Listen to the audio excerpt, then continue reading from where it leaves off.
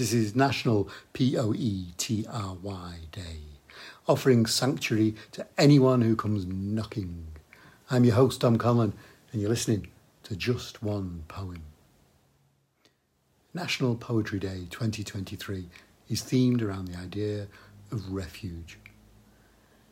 Now, during the pandemic, I took refuge in poetry, along with many others, published and unpublished, first-timers and old-timers.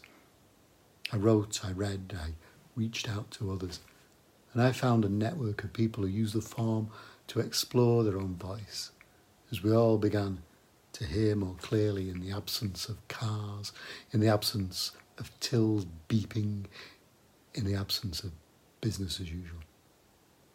But not everyone sees poetry as a refuge. To some, to many even, there's poetry with a capital P and poetry with a lowercase p. Poetry with a capital P can be daunting, all closed doors and difficult meanings, or so it sometimes seems. There are poems I find tough to understand. The voice might not be in my language, and I feel stupid for not getting it.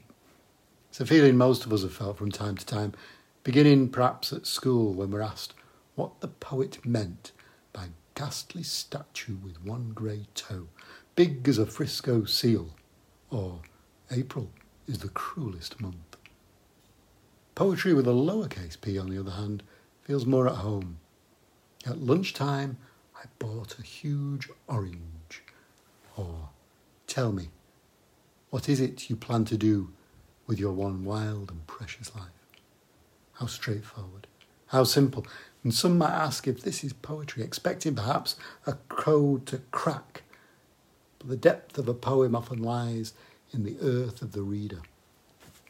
It's how receptive we are and how deep we allow a poem to settle in our heart.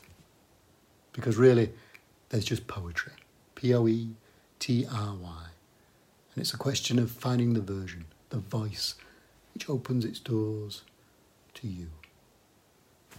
This poem is called Hope, and it's by Nicola Davis.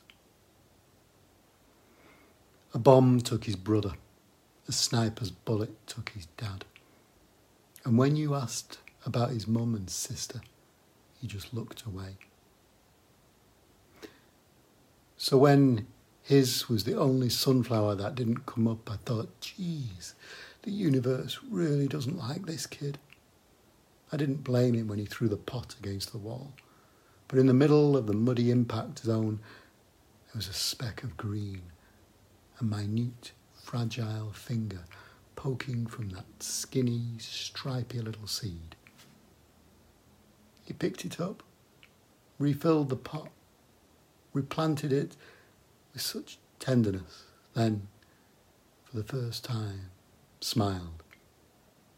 I had to turn away to hide the tears as a tiny shoot of hope stirred inside me too. Keep your doors open and the lights on. My name is Dom Conlon, and this has been Just One Poem.